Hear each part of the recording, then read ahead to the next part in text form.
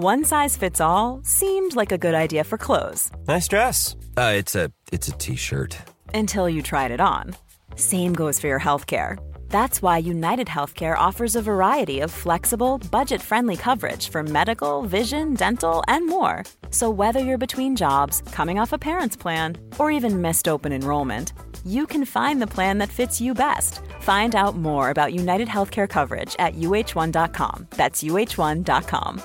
Everyone knows therapy is great for solving problems, but getting therapy has its own problems too, like finding the right therapist, fitting into their schedule, and of course, the cost. Well, BetterHelp can solve those problems. It's totally online and built around your schedule. It's surprisingly affordable too. Connect with a credentialed therapist by phone, video, or online chat, all from the comfort of your home. Visit BetterHelp.com to learn more and save 10% on your first month. That's BetterHelp, H-E-L-P.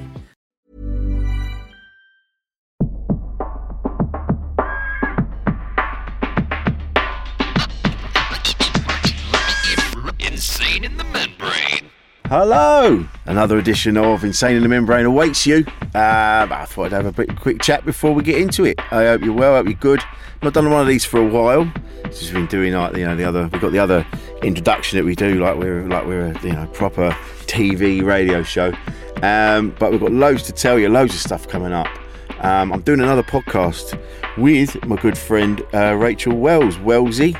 It's called But Please Don't Panic, and it's about B movies and cult movies, like Sharktopus and Sharknado and things like that. We've got an episode out about the film Killer Sofa, and it's just about those films. We love watching those films. Some of them are utter nonsense, and it's just Wellesley and I having a chat. It normally goes off on tangents about all manner of things. So that's available wherever you get your podcasts from us on Acast and Spotify. It's called But Please Don't Panic. I think we've got 8 episodes up now. We've got a load more coming your way. And it's just nice talking to Wellesley about these things. And Wellesley's I love Wellesley. I love working with her. She's autistic and she's got ADHD and things like that. And it's interesting trying to get someone to focus, to sit down and say, right, we're going to watch this film, and trying to get her to focus on what we're doing and working with somebody that has these things. It's fascinating. It's really helping me understand autism and ADHD a lot more than I have done. So it's not just a podcast about films. It's about people, working with people that are neurodiverse. And trying to get a better understanding of that, and when you say like, right, we're going to watch that film, and then their brain just goes, no, we're not. And it's been really fascinating working with her. We have such a laugh. So tune into that. That's But Please Don't Panic, available everywhere. Also coming up in a few weeks' time, we've got Never Mind the Age Gap that I'm doing with my beautiful wife Kate McGann, and that's come from when people talk about age gaps. People go a bit weird, and it's like, well, we know Kate's, she's 37, she's late 30s. I'm early 50s. It's not a massive thing, but people get a bit funny about it sometimes. So we're talking about that, and of course, when we announced it a few weeks ago, and there was a few comments, like people made comments about certain individuals. We're like, no, we're not. It's not about. We're not saying that. We're not talking about grooming, and we're not talking about adults going after children. Of course we're not. That's not what we're saying. It's like adults, grown-ups making decisions to be with each other regardless of how much of an age gap there is. I have to be honest, I'm 50. If it was sort of anyone sort of younger than Kate, then of course I'd be like, that just feels odd. And that's just that's from my side of things, and we're not bigging up that, but we're just talking about that. We're talking about age gaps, and we're saying, you tune into it, you'll find out. You'll hear. Of course, it's not bigging up grooming, for God's sake. So anyone that made that comment, right, go fuck yourself. So yeah, that's coming out very soon, and also my show on ITVX. You Can Have It So Much Better. That's still available. So go and tune into that if you wouldn't mind. If you wouldn't be, don't know what I was going with that. If you wouldn't mind, that would be lovely. I think you'll enjoy that show. There's a bit of swearing in it, as you know. I like a swear, so tune into that. And yeah, I hope you're good, and thank you for your continued support. Thank you to our patrons for carrying on being patrons. Honestly, without you, we'll be able to keep going. We really appreciate it. And if anyone fancies being a patron, go to our Patreon page and jumping on board, bung us a couple of quid a week, and that'll be great. A couple of quid a month, sorry, and that'll be lovely. Thank you so much. So, coming up in a minute, it's Phil Walker. Hey, it's Paige DeSorbo from Giggly Squad. High quality fashion without the price tag. Say hello to Quince. I'm snagging high-end essentials like cozy cashmere sweaters, sleek leather jackets, fine jewelry, and so much more. With Quince being 50 to 80% less than similar brands. And they partner with factories that prioritize safe, ethical, and responsible manufacturing. I love that. Luxury quality within reach. Go to quince.com/style to get free shipping and 365-day returns on your next order. Quince.com/style. Everyone knows therapy is great for solving problems, but getting therapy has its own problems too, like finding the right therapist, fitting into their schedule, and of course, the cost. Well, BetterHelp can solve those problems. It's totally online and built around your schedule. It's surprisingly affordable too. Connect with a credentialed therapist by phone, video, or online chat, all from the comfort of your home. Visit BetterHelp.com to learn more and save 10% on your first month.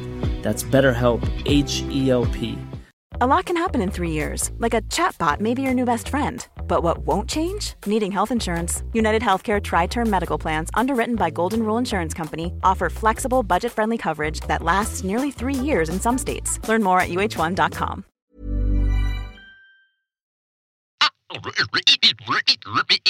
Insane in the Membrane. Hello and welcome to another edition of your favourite podcast, Insane in the Membrane, with me, Rich Wilson. And this week I'm joined by brilliant comedian Phil Walker. Hello, Phil. Hello, Rich. How are you, mate? Yeah, good, mate. We should have done this ages ago. This is my fault. Sorry, mate. Here we are. We're here now. We're here now. That's the main thing, mate. That's the main thing. How you been? We were talking briefly about Iron Man. Yeah, I did. Not the film. No, not the film. I did the full distance Ironman this year. The UK Ironman up here in Bolton. So great day in July. Great experience. In July as well. Jesus Christ. Yeah. How did that come about? Because most of us, we think about exercising and we get told we should do more. But sometimes I can't even be bothered to walk around the block. So how did you get involved with that? Well, like I say, I was during the lockdowns and stuff. The first lockdown, we all sort of let ourselves go a bit, drinking too much and eating too much because we didn't know how long it was going to last. And then I've always been into sort of exercise anyway, but I hadn't really taken it that seriously. But we were lucky enough at the time to live by the seaside, so I just started going out for long walks, and then the walks became runs, daily runs, and then I started swimming in the sea, which at the time was really clear because of, there was nothing in the sea at all. So yeah. It was like we had that really nice weather, didn't we, at the start of it all? And it was the sea, even in Blackpool, was because we lived in St Anne's near Blackpool, was clear. Nice. Honestly, it was like being abroad. And then I got back on my bike. I've always liked cycling, so the roads were empty. So as a cyclist, it was just perfect for us. So I always wanted to cycle across the UK. It was always on my bucket list. So I cycled from Blackpool Tower to the Eiffel Tower to Scarborough in a day. Jesus Christ! And which is like 140 odd miles. Yeah. With my wife as a support vehicle. She sort of followed me along as I went, and I just went, wow, if I could do that. Don't get me wrong, I was completely knackered because I didn't really know anything at that time about nutrition and stuff like that. I was just throwing sausage rolls and water down me to keep me going on the journey. But anyway, when we got out of it all, I was talking to a friend of mine and I said, do you know, I really enjoyed that. And he said, you should do an Ironman. And I didn't even know what an Ironman was. This was like about 3 or 4 years ago. And he said he'd done one. He'd done the Wales one. So then I looked into it, and it was, if anyone doesn't know what it is, it involves swimming, 3 disciplines, swimming, cycling, and then running. So it's the full distance Ironman is a 2.4 mile swim in a lake, followed by 112 miles on a bike, and then a full marathon. Jesus. A full marathon? So, yeah, 26 miles, yeah. Jesus. So it was, it was brutal. But I trained 2 years for it and just sort of built myself up. But, I mean, don't get me wrong, after about a year, the swimming was the hard bit for me. I'd swam, but I'd never swam properly. No. As in learning how to swim without being tired. The thought of swimming 2 miles in a lake was just like beyond my mind at the time. And I remember about a year ago, I turned to him when we were up in the Lake District. I just said, my mate Justin, I just said, I don't think I can do this, mate. The thought of doing this and then getting on a bike and then having that marathon is just out of distance. So then I just went for coaching and did a lot of stuff. There's so much stuff on YouTube and learned how to breathe properly underwater. When I say breathe underwater, just breathing out. Yeah. So you learn to sort of, it's almost, you're swimming as if you're walking. You see people actually swimming in lakes and that, and you think, they're not really putting a shift in, but they're actually swimming within themselves, so you can actually swim for a long time if you do it properly. Because I remember having lessons when I was at school, and you're swimming along, and when you're breathing out, you've got your face in the water. That's it. And then when you come up for air, you take your big gulp of air and then back down again. Yeah. So many people hold their breath when they're swimming. So many people hold their breath, and that tightens your chest, and that's how you get tired, and you start, people panic in the water anyway. So it's learning how to be relaxed and learning how to. So the idea of the training that I did, I mean, some of the top guys, they're obviously going for it full pelt. I just wanted to finish. So I was like, the training plan that I was on was just to sort of do each discipline without killing yourself, really. So I got myself to a fitness level where I could just sort of go along at a pace that I wanted, and I was comfortable that I would finish. So, great experience, though. Yeah. Inspirational, because I've been struggling lately with not necessarily my age, because I'm not. I'm only 51, so I can still jump over fences and things like that. I'm not struggling. Who are you running from? Yeah, myself mostly. But I'm aware. I don't know. I think it's more about the industry we're in, and that gets to me a little bit. And then but then this week I've had a breakthrough, and I'm like, I just need to focus on what's positive. And so, and like what you did, like in the lockdowns, especially, kind of highlighted how fragile what we do is. It could just be taken away just like that, and rather than give up and just like you say, just get pissed and fat. You've gone, fuck it, I'm going to go and do this. And that just goes to show you who you really are when the shit hits the fan, like how you react. That's you at your purest form. And that's what you did. And I find that really inspirational. Oh, thanks, mate. Yeah. You do, on things like that, you do find out stuff about yourself, because, there are moments, it's a long day, 16 hours for me. On that journey, you do go to some dark places where you could just, and then you have to say, hang on a minute, you're on your own here. Yeah. There's no one no one's going to magically pick you up and give you brand new legs so you can carry on running. You got to do it. And I think being a comic, what we do, it sort of lends itself to those sort of things. I can see how people box and stuff like that, because you're on your own. You step onto that stage, put the mic in your hand. It's you against the audience. So the Ironman mentality was very much the same as being a comic. It's a lonely journey. You can train with friends, like when we do the weekends together and stuff. You're in the green room having a laugh and blah, blah, blah. That side of it's like the going out for a bike ride with a mate. But when your light comes for you to step out, you're on your own. And no matter how much your friends want you to do well, you've still got to do well, and you still got to do it. It's just you. And I think it was the same, like I say, with the Ironman. Mate, because I remember, I was living in East London in Stratford, and I was working down in Southend down that way, which is sort of further east. And I just one day I was like, fuck it, I'm going to cycle. I think it was still the shit was going on with the trains. I think I didn't have any money, and I went, fuck it. I got my bike, and I had a look on the map, and it said 2.5 hours on the bike to where I had to go. I'm like, well, I'll add another hour on for that because I've not cycled for a bit.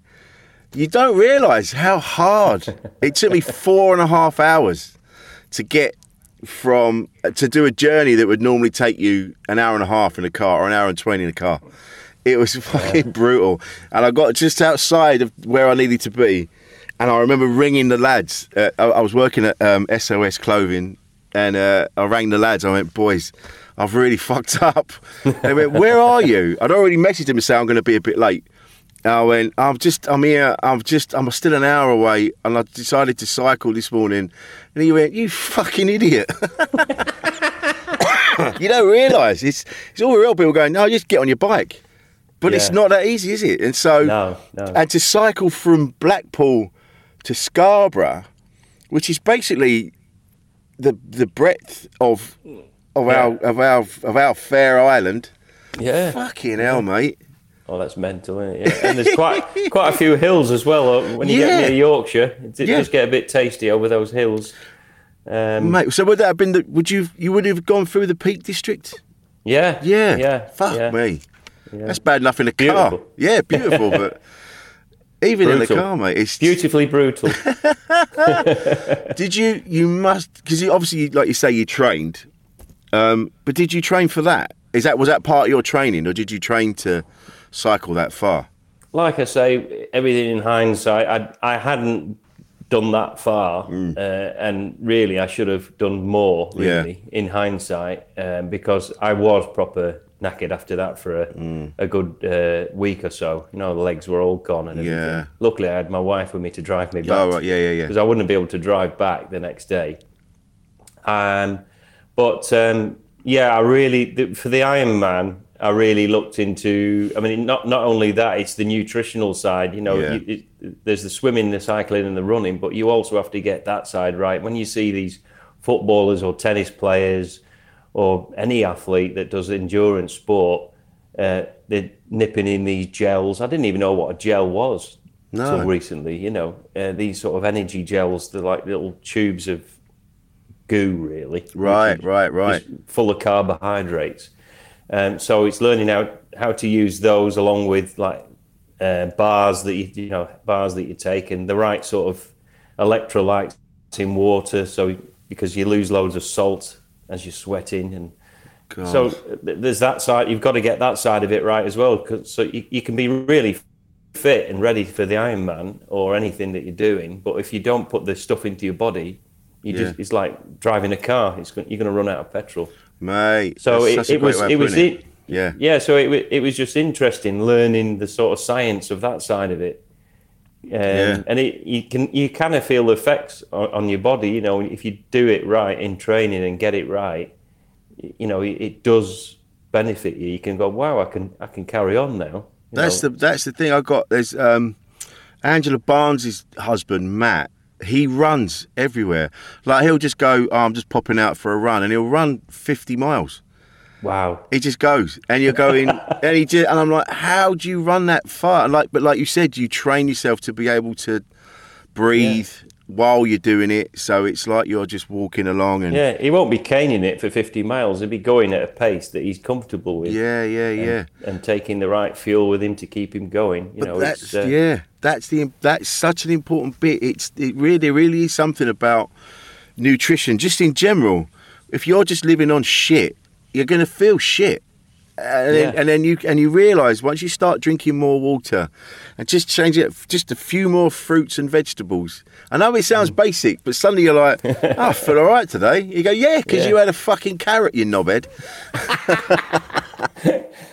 You know. And there's something to be said for even going for a walk. You don't have to go for a 50-mile run. Just going for a walk out in the countryside and just breathing in some fresh air. Right. And, you know, we're lucky where we live now. We live up in the hills near Chorley, and we go out for big walks, and it's just stunning, you know. Yeah, nice. And that can, you know, not only physically, just mentally, it just really helps you. And you come back and you're like, oh, I've written some nice pieces when I've been out walking, because your brain's relaxed and you just go, oh, that's an idea for something, rather than just dossing about in your bed or whatever. Yeah, I think that's it. It's getting up and doing stuff. And you know, again, I remember doing, I've said this on here before, but I did the Three Peaks Challenge about 20 years ago.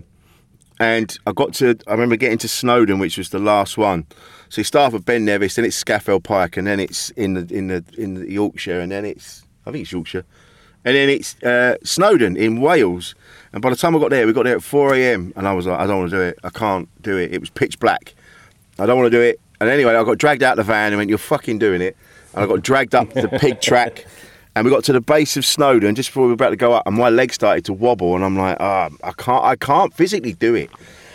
And then my mate, Mr. Ian, he gave me a banana. He went, have that. And honestly, it was magical. The immediate effects is just, my legs stopped shaking, and I managed to get to the top from a banana, one banana. Yeah. Yeah. So sodium, you see, in banana, sodium. There you go. See, look, now you're a whiz. Now you know all about this. Yeah, do you think you'll do? I mean, it's a great achievement. Do you think you'll do anything like that again? I can see how people get addicted to it. Like I spoke to one guy. He was beside me at the finish, and he was in his late 60s. Wow. And he's from Wales, but he's sinewy little bloke. You could tell he was like super fit for his age. And it turned out he'd done 8 Ironmen. Jesus. And he'd been doing triathlons all his life. And he just said, he said, Phil, he said, you get addicted to it, isn't it? It's the finish, isn't it? You know, and it was, and I can see it is like a drug. And having spoken to a few people that have done it as well, there's been quite a few guys that have had addictions in their life, like be it through drugs or drinking or overeating, whatever, and they've actually got into Ironman because the training is so much and the lifestyle is so much, and they just carry it on because it just rolls year into year, and it actually helps them, you know, stay away from their demons that they're facing. Yeah, you know? So. Yeah. It does help when you start looking after yourself a bit more. It does help. But you've had an unusual life. You know, your dad is Roy Walker. Yeah. Catchphrase. Yeah. And then when was it seeing your dad? Because I remember your dad before Catchphrase. I remember my mum and dad were huge fans. So we used to watch the comedians. And one of their favourites was Roy Walker. And they always, my dad used to quote him all the time and talk about his mate Shuey and all that. And and I remember so that was part of my life growing up. And so when I got to sort of meet you and hang out with you, and it was like, well, you know, it was quite a thing. And I can't imagine what it must have been like to have a famous dad like that. It must have been unusual for you. Yeah. Well, I mean, the comedians and stuff all happened when we were pretty young. Yeah. So a lot of my friends at school and me didn't really watch that. Yeah. But when he got the Catchphrase, that was sort of mid-80s. So we were in high school then.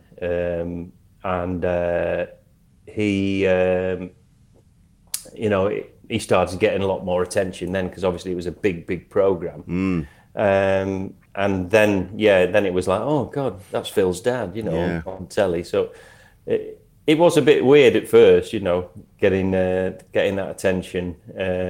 There was a little bit of bullying that went on. Oh shit, really? Yeah, stuff like that. But nothing too bad, but your dad's crap and all that sort of thing. You know what kids are like. But it wasn't too bad. But that side of it was magical because at that time during the summer holidays we didn't really go away because my dad was that busy. So we went to wherever he was doing summer seasons. Right. And in those days he would do summer seasons in all these seaside places like Blackpool or Scarborough, Yarmouth or Eastbourne, Bournemouth, and they all had these piers or theatres, and they'd put a variety show on for the summer with the stars of TV of the day, Cannon and Ball and all these people. Yeah. And And then, as we were kids, during the summer holidays, we would go to wherever he was, and then we'd go and watch the show at night, and we got to watch Freddie Starr 6 nights a week. Wow. Or, Black Abbott's Russ Abbott and people blimey, like that, Frank Carson, he was our Uncle Frank, he was just like this gag machine. He just never stopped, just telling gags all the time. It was, to me, I remember looking at him thinking I used to love watching the Flintstones, and Frank Carson just looked like Fred Flintstone with an Irish voice. So he used to double make me laugh just physically looking at him, because I thought he was Fred Flintstone, but this Irish, just gags after gag. So growing up around those people, I guess it was natural for me and my siblings to sort of go into that, because I've got a brother Mark, as you know, and he was a comic, and my sister Joanna, she's an actress. So, so we all went into it, but we were never sort of pushed into it. We just went to normal comprehensive schools and stuff, but it was just in us to sort of do it, really, Yeah. And did you, when you were watching that, was that it? You were like, I want to be a comic. Well, Mark, more than me. Mark sort of had a lot more confidence. I was very shy up until I was in my early 20s, really. Right. So I didn't go into it straight away. I was just sort of drifted about from job to job. And then my dad said, well, why don't you... I said, I'd like to get into comedy, but I just don't know how. And at the time, I was watching... I remember Jack Dee and people like that had just appeared on TV, and Lee Evans, and I was more attracted to them. Yeah. But, I'd watched my dad and all these brilliant comedians just doing gags, but suddenly this alternative comedy had started, and then I was watching stuff on... My dad always had records of, like, Bob Newhart and nice, and people like that in his study, and he'd have the records of like Woody Allen and people like that, just telling stories, and I just love that kind of comedy, but just didn't know how to access it. So anyway, put that to one side, and then he said, well, why don't you become a blue coat at Pontins? And I did that for a couple of years. You're just thrown into calling the bingo and organising the Lovely Legs contest and all that lot. So I came back a different guy, with full of a bit of swagger and because I called the bingo, putting a few of my dad's jokes in or Freddie Starr's jokes in between the houses and getting big laughs. And then when you get that first big laugh, it's like a drug, isn't it? Yeah. So I started coming back to Blackpool, because we lived near Blackpool at the time, and I just started entering talent competitions and stuff around the area. Funny enough, last night I went to our local Chinese here in Chorley, and I bumped into Dave Spikey. Oh wow! From Phoenix Nights. He lives nearby here, and I hadn't seen him for ages. I knew he lived around here, but I just didn't know where. And apparently he lives abroad quite a lot now in Spain, but he just happened to be in the Chinese last night. So our eyes met, and then he came over, and I went, all right, Phil. And he reminded me, he says, I remember, he said, I was a porter at a hospital years ago, and I'd just getting into comedy. And he said, I entered a talent competition in Blackpool, and he said, and you were on it, and he said, you won. And he said, like, I was rubbish, I came last. And he said, at the time, I thought you'd been going for like years. And I'd just done 2 years as a blue coat. So I had all these jokes and impressions and stuff. Yeah. Even though I didn't have I had stage time. That's and it. Confidence over him. So I said, yeah, but you went on to make millions and I'm still on the circuit. That's the thing. It's like, this is one of the things I've been struggling with lately. It is bullshit. We get caught up in the bullshit of this industry. And I could hear, I've just had a conversation with producer Paul, and I was getting a bit not up myself, but a bit like, why I'm tired of being skint. I should be doing this, I should be doing that. No one's interested. And then you kind of go, hang on a minute, you've got a successful podcast, you got your kids are well, you got a baby on the way, and that's beautiful. Stop fucking moaning. Yeah. And it's not because you're shit, it's just because other people have had chances, and you just got to be grateful for what you've got, rather than... You don't know, from this, from constant... I know from this, you never know what might happen for you. You know, you look at the likes of like Troy Hawke, who's been, I mean, he was doing jonglers with us years ago, Milo, wasn't he? And then suddenly he just clicked in with this Troy Hawke thing, and Dan Nightingale with his podcast, and suddenly you've got a following. I mean, who knows? If you keep going the way you're going with this podcast, in another year, you'll be able to just bypass all that worrying about going on live at the Apollo and stuff like that. And suddenly Rich Wilson from Insane in the Membrane is doing his own tour. Yeah. And that's it. We forget, and even if you're not in this industry, if you're in wherever industry you're in, I know people that work in insurance and work in all these other places, and they have the same conversations where they're going, "Oh, that fucking dickhead from the other office, we both went for the same position, and he got it, and he's shit. I know he's shit, and he's cheating on his wife, and he's blah blah blah." and he goes, "Oh yeah, it doesn't matter what you're doing. There's always going to be something that you're not happy with." You're always going to, and you have to be like listening today. So we've got a baby due in December, and my missus has sent me a voice note of the scan today. Wow! And she sent me the voice note with his heartbeat, and I just went, and I suddenly just melted, and I went, "Yeah, what am I fucking moaning about? What am I worrying about? He's doing well, she's doing well, we're doing well." Fucking pull your head in, mate. It's just you have to. At least you have the wherewithal to remind yourself. I haven't got completely lost up my own arse. You know what I mean? It's easy to. I mean, I remember, getting out of the, like we all did, getting out of the lockdown, and then suddenly the clubs were opening and stuff, and then certain clubs that I was working before and suddenly weren't booking me. And then you start thinking, is it an age thing, because you're over 50 now, but there are certain clubs like Hot Water in Liverpool, and people, they want sort of, the audience is 20-year-old Scousers, so they want, that's who they want in front of them, so they can relate to them. When we were doing jonglers 20 odd years ago, there'd be like the old comic in the corner in his 50s, and now suddenly it's us, because the audience were all sort of our age at the time, so we they could relate to us. But the whole thing's changed anyway, I think now, and you look at like the likes of Jeff Innocent, who's suddenly become an internet sensation, and he's got his little tour going on next year and stuff, and rightly so, brilliant comic. So I think worrying about, I'm not in with that club, or I'm not in with that club, is gone now.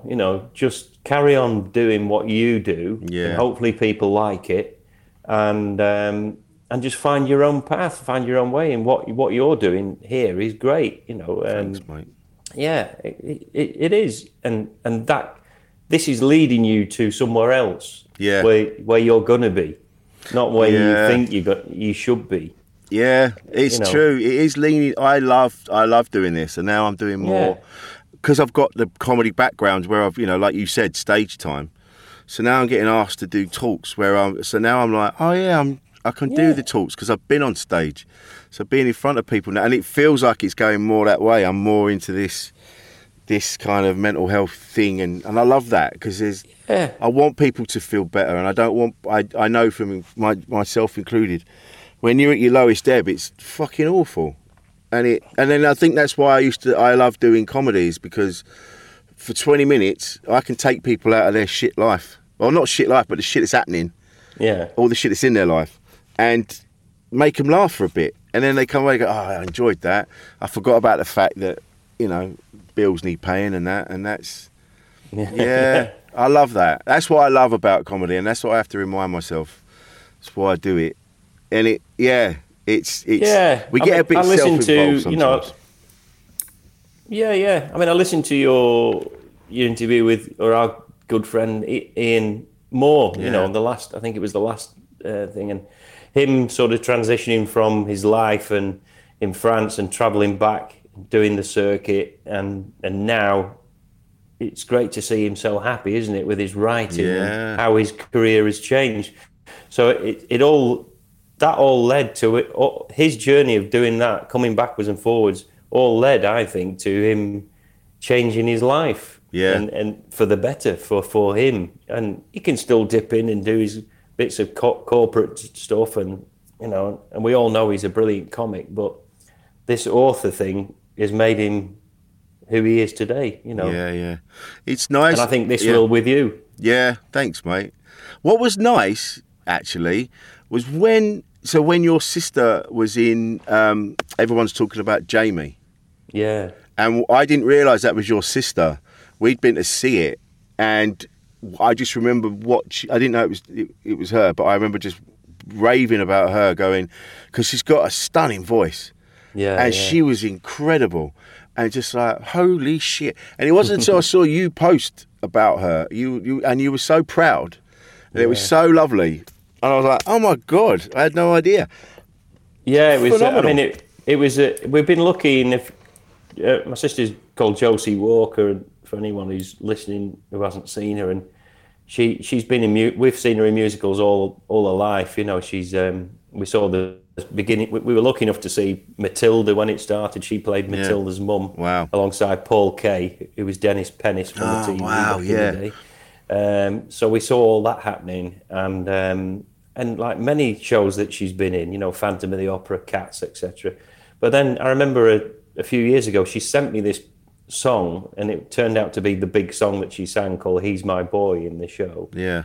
And it was, I think it's John McCrae from The Feeling. Oh yeah, Yeah, and he said he wrote it. He saw her years ago in another show, and he said, I wrote this song basically with you in mind, because I think you're the only person who could sing this song. And he said, I'm going to write a show around it about this boy in a dress, which it was called The Boy in a Dress. It's a documentary that he saw about this boy that was getting bullied at school because he wanted to go to the prom in a dress up in Sheffield. That's right, yeah. Yeah, so we went to see it, and at the Lyceum before it transferred to the West End, and it was just what's it called, the theatre in Sheffield, the where they play the snooker. Oh, the Crucible. It was on at the Crucible in the Round, and we just saw it, and just when you see a show like that, you just wow. And she sang that song. The relationship between, she played the mum of Jamie, the boy, and it was just magical, Yeah. She got nominated for the Olivier Award for that. Wow. She should have won it, really. I mean, she's been nominated 3 times for the Olivier. She'll get it one day, I she suppose. will, yeah. Yeah. Holy She's shit. brilliant. That's amazing. Yeah, because our good friend Phil was in that, wasn't he? That's He played a part in it, so that's probably why you went to watch it. That's why we went. I mean, it was a great story anyway. And so we'd heard about it, and it was like, oh yeah, we should go and see that. And then we saw that Phil was in it, and we're like, we should absolutely go to that. And I remember, there was a standing ovation, and we were just elated and raving about it. It was one of the best things I've ever seen. And we were saying like, oh, that woman, she was great, wasn't she? Incredible. She was great, wasn't she? Oh yeah, she was really good.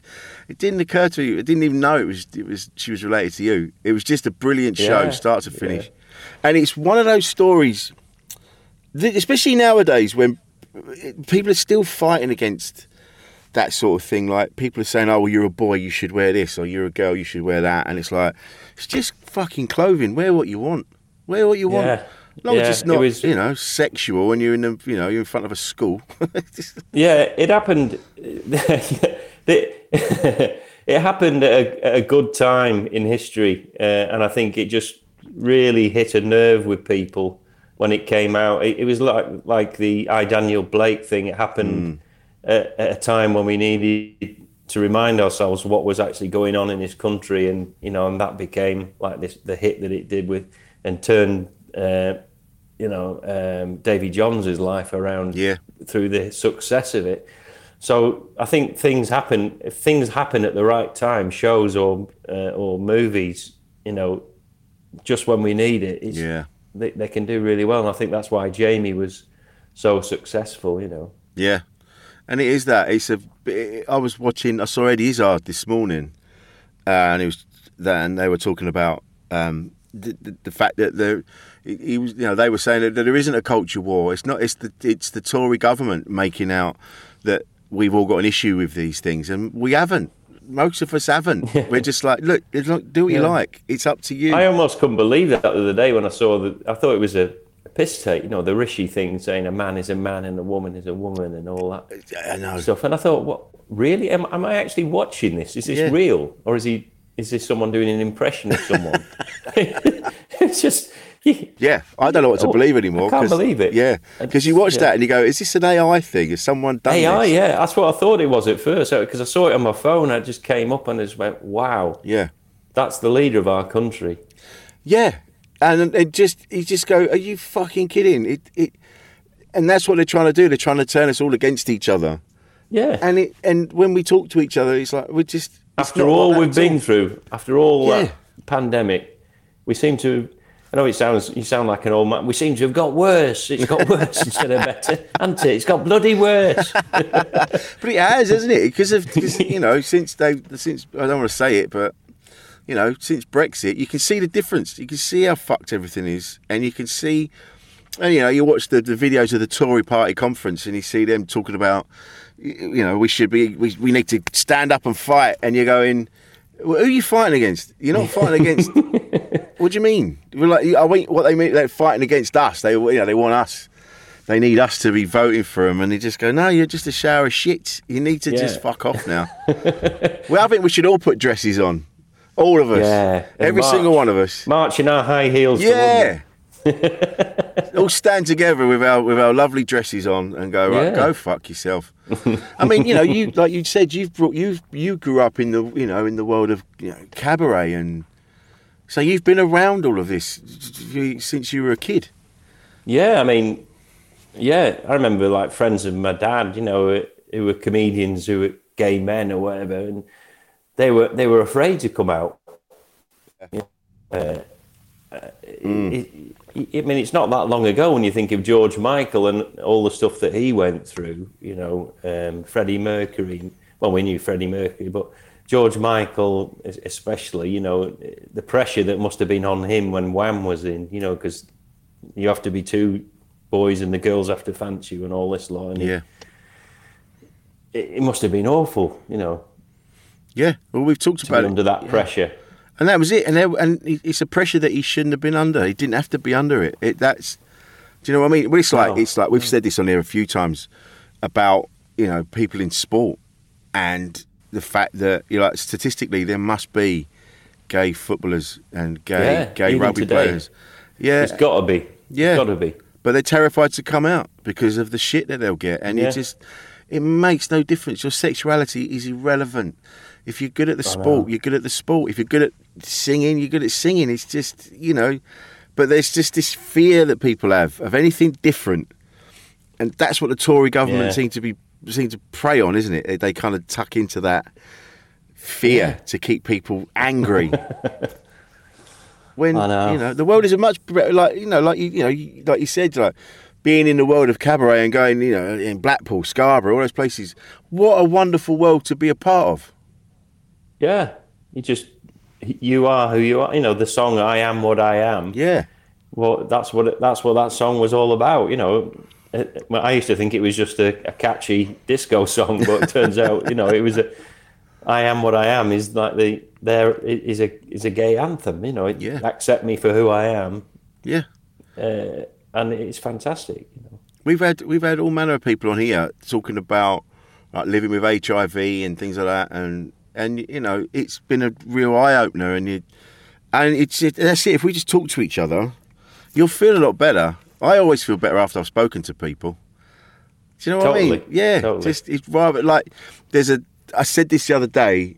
If you've made plans to go and meet someone for coffee, go, make that, stick to those plans. Go and do it because you'll feel a lot better. I know there's when in the morning of when you said you'll go. And then you go, I can't be fucking arsed. It's raining or whatever.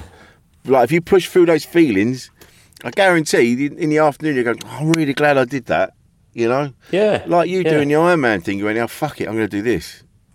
Yeah, I mean, like a friend of mine, like I say, Justin, who did all the training with, he's into his boxing, and Yeah. he's always been asking me to go to big fights and stuff. And I had a weekend in a few weeks ago in Sheffield, and he said, I've got tickets to go and watch the Joe Joyce fight at Wembley Arena. Do you want to come? And I said, I've been so busy this year. And I just went, I said, give me a minute. So I phoned Toby up, who runs the Last Laugh. And I just said, Toby, can you let me out of the Saturday? I really want to go to this. Blah, blah. He went, yeah, no problem. And he was really good about it, So I just went, right, I'm going to go.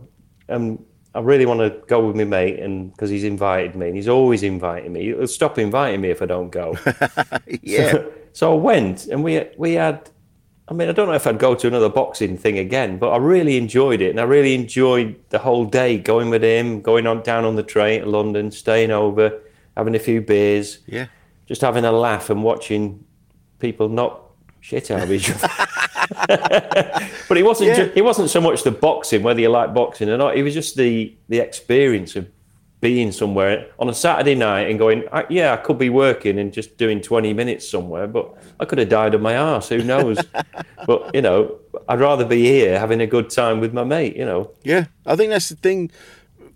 Again, because of what we do, people are like, oh yeah, but you're out and you're working with your mates and all that. And like you've just said, it's quite a lonely existence a lot of the time. You'll see people in green rooms, but then you won't see them again and then you're either in the car driving back home, and that's another 3 or 4 hours, or you're in a travel lodge somewhere on your own, and it's very lonely. So I think you're right, making those plans, just going, do you know what, actually I'll be all right, I can have that night off. I think we used to worry a lot. I know I did. I could never have a night off. No, I've missed out on weddings and holidays and birthdays and all sorts, because I've gone, I need to do it. I missed my own birth. I had a gig. I had a gig in the Uterus Lounge. I can't make it. I can't make it. Video it for me. Yeah. Tough crowd. They're very young. But it's that. But now, so our friend Al Barry messaged me yesterday. And he went, do you want to go and see, there's a band playing next September. And he said, I've just picked up 4 tickets. He goes, do you want to go? It's me and Ben Norris and someone else. And I went, do you know what? Yeah, I will. So get involved. There's a Saturday next year in September where I've booked a night off. Do it. That's mad. But even now I'm sweating. I'm like, oh no, but I'm going to... Oh, yeah. What if a corporate comes in? Oh, yeah. But that's it. You can't... It's important to just go and see your mates sometimes. Oh, you have to, yeah. And I think, like, holidays, I never used to bother about in my sort of 20s and 30s, And then when I became a dad... and then we got some really good friends a few years ago that we go on to Greece with, and so that became a yearly thing. And I made sure that let's book it out, let's book these things off in advance and make sure we do them, because before you know it, the year's gone. Yeah. And then they stop. Oh, he's always busy. We won't ask him. Yeah. You miss out, and when you're there, you have such a great time, don't you? Yeah. I mean, that's it. And it's important. You come back refreshed. You think, right, I'm looking forward to getting back and doing stuff. But I've done that now, and I've spent quality time with good friends or family, and had a good time, and then you can get back to what you do. I find it's important. Yeah, I struggled with it for years. My lovely ex-wife, India, she was always like, we need a holiday, we're going on holiday. And I always saw holidays as a privilege. It was like an extra, it was like... We don't go on holiday. No, you don't go on holiday. And then growing up, it was, we never went abroad. We only ever went camping. And so I used to struggle with it.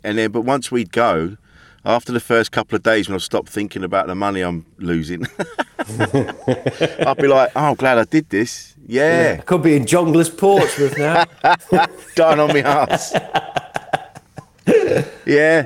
It's important to take time out. It's important to go and see your friends. It's important now and again just to go and do something else. And because it'll make you better anyway, and more ready to get back to what you're doing, rather than just...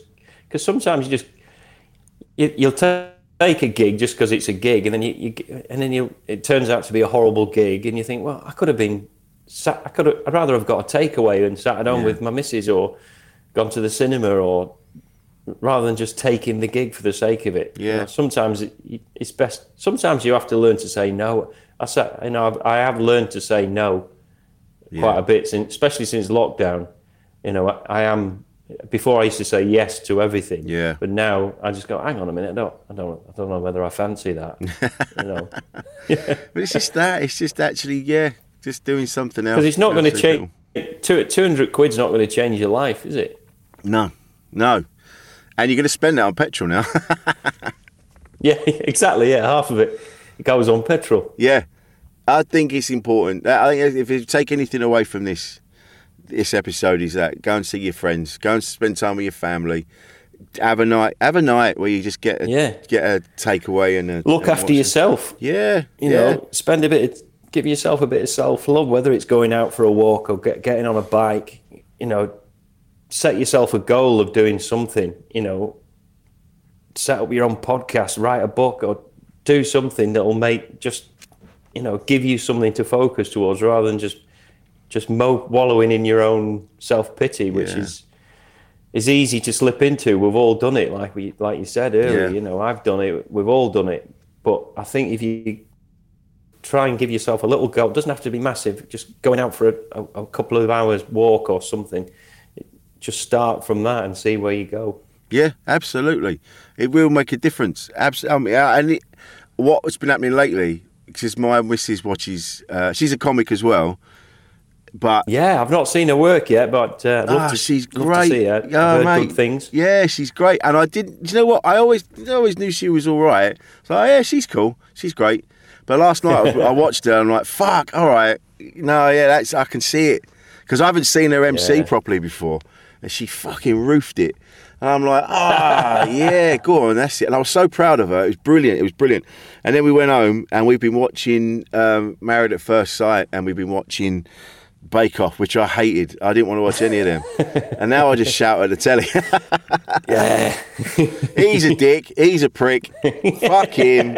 What a bunch of wankers. And then I watch Bake Off. And I'm like, he's fuck that. Keith's out this week. That's not good bread, that, mate. You're out. Well, we're all bread experts after lockdown, aren't we? Yeah. Scones. No one could touch my scones. Really? Yeah. I'm trying to think what did I? Oh, no. I don't think I was with somebody that was massively into cooking, so she was just like, I'm going to do this today. Yeah. I put about 400 stone. She made her own donuts, and she made this and she made that, and oh my God, I didn't realise how big I'd got. You know, we were all in our pajamas or elasticated pants, weren't we, for 2 years? And then when you finally have to go back outside, you know you put on a bit of weight when you've gone up a shoe size. Yeah. Well, I remember I put my jeans on for the first time in 8 months. I hadn't worn my jeans. I was just in tracky bottoms or shorts. Yeah. With like sports shorts. And I hadn't put my jeans on that I used to wear for gigs. I couldn't even get them over my thighs. I'd put like so much weight on. Yeah. So, all right, okay, need to get out on that bike. Yeah, and then you went completely the other way. Cycled yourself to death. I know. When you're running a marathon, is there a minute like halfway through and you're like, what am I doing? Why am I doing? Or you just have to be not halfway focused. Through, straight away. The Ironman, the worst bit for me was the swim. That's what I was panicking about, and it never leaves you. Swimming in a pool is different to swimming in a lake. Yeah. And then I'd swam in a lake, obviously practicing, but I'd never swam in a lake with 2,000 other people. And suddenly, when you're getting battered in the head, and you've got like people trying to fight and get a rhythm, and oh God, yeah. You know, you can't, right, I'll just stop and put my feet down on the floor till I get my breath. No, because it's a lake, you know, you're in it. Yeah.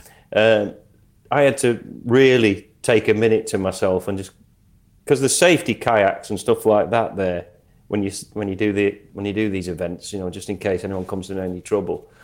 But I seriously had to talk to myself then. I just went, hang on a minute, Phil, you've trained 2 years for this. You know, you're on your own. You can either swim across to the shore or to that kayak or crack on. And I just made the decision to crack on, you know, because I went, no, I'm going to do this. This is what I want to do. I put myself in this position. So that was the worst bit for me. But when I got to the marathon part of it, I was more relieved that I'd made the cut-off time, because you've got to get past certain sections in a cut-off time. Oh, right. Otherwise, okay. you don't finish. Yeah, so you've got like a certain amount of time to finish the swim. You've got a certain amount of time from starting the swim to getting to the bike, to finishing the bike leg. So if you don't finish the bike leg in time to do the run, they just say, right, you can't carry on because you've gone over the time. So I was so relieved and elated, because I just thought, well, I've got a chance of becoming an Ironman now. This is what, you know, all I've got to do is stagger to the finish, and I'll do it. So I was more sort of relieved. The bike was horrible that day. It was blowing a gale. There's a load of inclines, and the road surfaces are awful. So you're worried about getting a puncture or smashing your wheel up or anything like that. I was that relieved to get off the bike, and having done the swim as well, that I was actually enjoyed, in a sick way, the marathon, just more out of relief that I was still alive. Mate, because there was and out of 1,500 people that day that set off, there was only 800 of us finished. So it's almost half the field didn't finish. I didn't realise. Yeah, of course, there's time limits on each stage. I didn't realise that. Yeah, that makes total sense. Yeah, otherwise you'd just be going all day. People would just carry on. Yeah, yeah, because they have to shut the roads down as well. You see, so because you've got all these thousands of bikes cycling through, so they close all the roads off, and they can only do it for so long because of expense. You know. Yeah. So there's that pressure on you as well. You know, you put all this training in, but I was talking to a couple of lads who'd come back, who'd just missed it the year before, and fair play to them. I hope they did it, because they were gutted that they just missed out, you know, doing the run. God, yeah, you've gone through all that. It was like by minutes as well. Mate, that would kill me. I know. You've gone through all the swimming and the cycling, and then they go, no, you're a minute out. Oh. There's one guy on YouTube this year, and I think he was the last to finish, because you've got 17 hours from start to finish. That's the limit to finish it. And I think he was running up the final bit at like 1 minute to go, and he basically made it by seconds. Jesus. And the whole crowd, there was because you get a full crowd turns out for it. You know, there's people cheering people on, and this guy just basically fell over the line. Fucking hell! And he was determined to do it. Yeah. It's funny, when we did the 3 peaks, and then everybody, bless them, there was a couple of lads that were very sporty and athletic. One of them was a gym teacher, I think. So as soon as we started, they were just off. They were gone. And I realised 10 minutes in, oh shit, I haven't prepared enough for this. Fuck. I was sick on Ben Nevis. Yeah. And you're going, oh God. And then we got lost. Bet he wasn't happy. No. Furious was old Ben. and then we got lost at Scafell Pike. We went down the wrong way because we were talking to these American party. They were doing it as well, and we forgot which way we were going. We went walking off the wrong way. So that was an hour. And then we got chatting in a lay-by when we were having something to eat, and we lost track of time. And we got to go. And then we got to Snowdon, and then everyone went right. And then the guy that was driving the minibus was my mate, Mr. Ian's dad. And he said, I'm going to walk Snowdon with all of you. And then they went, and I ended up staying with him. He stayed with me. And then everyone else just legged it up Snowdon. They all just went, like, we'll see you back at the van, mate. I went, yeah, just go. Anyway, I got to the top of Snowdon. There was a moment we were stood, and we were above the clouds, and the sun had come up. And I was just looking across, and you could see, is it Crosby? You could see something like that. And it was through the clouds, and you could see the outline of the sea. And you're like, this is beautiful. This is amazing. Totally worth it. Walk back to the minibus. And then there wasn't like, hey, well done. It was everyone just fucked in the minibus going, well done, you fucking prick. Get in the van. So yeah, it's different. Yeah. Well, you did it. You But we did it. did You it. stuck in Yeah. it. You stuck in there and you did it, mate. It just goes to show what you can achieve when you really get stuck in. Yeah. And I'm glad we did this, Phil. I'm sorry it's taken so long, mate, but we got there and we've had you on, and I'm so pleased. Cheers, mate. Where can we find you on the socials, Phil? Oh, I'm all over the socials. Phil Walker Comic, COMIC, on most of them. So yeah, Instagram and all that sort of stuff. Lovely.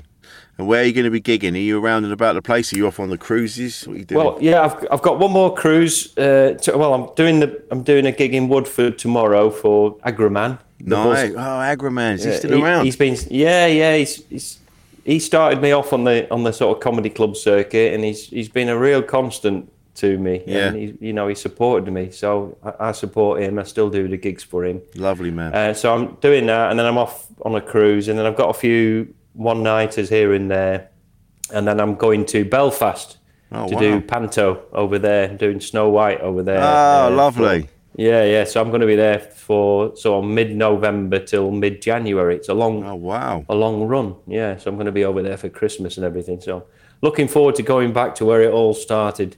Yeah. That's where I was born in Ireland. I've got my Irish passport now. Oh, yeah. Of course you were. Yeah. Oh, So mate. my dad'll be over, no doubt, to see the show. So he'll probably get a hero's welcome when he gets there.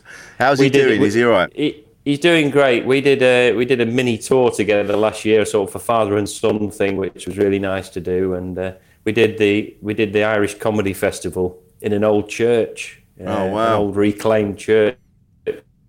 And the love for him was just incredible. You know, the people that came out, they absolutely love him over there. Yeah. We went out for a few drinks afterwards. Everywhere we went, he was mobbed. There's so much love. There's so much love for him. Yeah, and it's amazing the young, what we call the younger comics, but Patrick Keelty and people like that, they really love him. You know, the Irish comics. And even when he did the Edinburgh Festival about 10 years ago, and did his one-man show up there, and him and Jim Jeffries really hit it off. Oh, wow. Him and Jim became like unusual, really good buddies. So he was going round, and people. I remember Jim went out for a few drinks with him, and Jim saying, people were coming up and saying, "Oh, do you mind if I have a picture?" And he was like posing for a picture, and they went, "No," and they gave him the camera to take a picture. So Jim Jeffries is taking pictures of my dad, with random people, which Mate. he found really amusing. That's brilliant. Brought him back down to earth. But your dad's a legend, and you know, like I say, before Catchphrase, he was a big part of our household. So I'm glad to hear people forget what a great comic he was, and still is. You know, all that sort of. I think that's why I liked Jack D when I first started, because it was that deadpan sort of stuff. And before Catchphrase, my dad sort of used to do. If anyone Googles him on his comedy that he did, it was very straight. They call it a deadpan, where you don't smile. Yeah, you know, a lot of comics smile after a joke, but he was like serious. Yeah, and I think that was the beauty of the comedians. Everyone was different. Yeah, you know, you had Frank Carson, the loud one, and you had like Bernard Manning, who was like the aggressive one, and my dad, the quiet one. Mick Miller with his bald head and one-liners. So it was a unique. I think a show like that would probably work today if you got a load of, because there's quite a few good one-line comics about, isn't there? You know, if you got a few different styles of people. Yeah. And your bring dad, back the comedians. I think so. And and like your dad, like you say, to do it deadpan is fucking hard. Yeah. To do it without he was doing, yeah. And some of the stories he tells me of doing the clubs back in the day, you know, he was doing like hard working men's clubs up in the northeast of England, up in Newcastle and Sunderland. Walking out, he admired people like Tom Jones and Engelbert Humperdinck and all these sort of people that he talks about, and he always had a tailor-made suit, even when we were really poor when we were kids. Wow. He got a suit made, so he walked on and he, you know, in these working men's clubs, looking immaculate. Yeah. And then just doing a clean act. No, he never swore, you know, just doing a clean act. And he would slow down and bring these rowdy audiences to him, you know, rather than you know, the automatic thing, like when we did Jongleurs, was to shout and be loud and grab the audience straight away. Otherwise, you're going to lose them. Whereas he would like let them come to him, and it you know, it's an amazing thing to watch when it happens. Yeah, it's a real skill as well to be able to do that and not panic. But yeah, he's been an influence, and have to send him my love. Not that he knows who I am. Just say that. Spoke to this idiot today, and he said, "Nice one." Thanks, Phil. This has been a real pleasure. And yeah, look after yourself, mate. You're doing a great job. Wherever you too. Take care, man. This has been Insane in the Membrane. I've been Rich Wilson. This has been my good friend, Mr. Phil Walker, and we'll see you next time. Insane in the Membrane. Hi, I'm Daniel, founder of Pretty Litter. Did you know cats tend to hide symptoms of sickness and pain? I learned this the hard way after losing my cat, Gingy. So I created Pretty Litter, a health monitoring litter that helps detect early signs of illness by changing colors, saving you money and potentially your cat's life. Pretty Litter is veterinarian developed, and it's the easiest way to keep tabs on your fur baby's health right at home. Go to prettylitter.com and use code ACAST for 20% off your first order and a free cat toy. Terms and conditions apply. See site for details. Planning for your next trip? Elevate your travel style with Quince. Quince has all the jet-setting essentials you'll want for your next getaway, like European linen, premium luggage options, buttery soft Italian leather bags, and so much more. And is all priced at 50 to 80% less than similar brands. Plus, Quince only works with factories that use safe and ethical manufacturing practices. Pack your bags with high-quality essentials you'll be wearing for vacations to come with Quince. Go to quince.com/pack for free shipping and 365-day returns. Imagine the softest sheets you've ever felt. Now imagine them getting even softer over time. That's what you'll feel with Boll & Branch's organic cotton sheets. In a recent customer survey, 96% replied that Boll & Branch sheets get softer with every wash. Start getting your best night's sleep in these sheets that get softer and softer for years to come. Try their sheets with a 30-night guarantee. Plus, get 15% off your first order at bollandbranch.com. Code BUTTERY. Exclusions apply. See site for details. Made by darkhorse digital.co.uk. Shooting, live streaming and podcast production.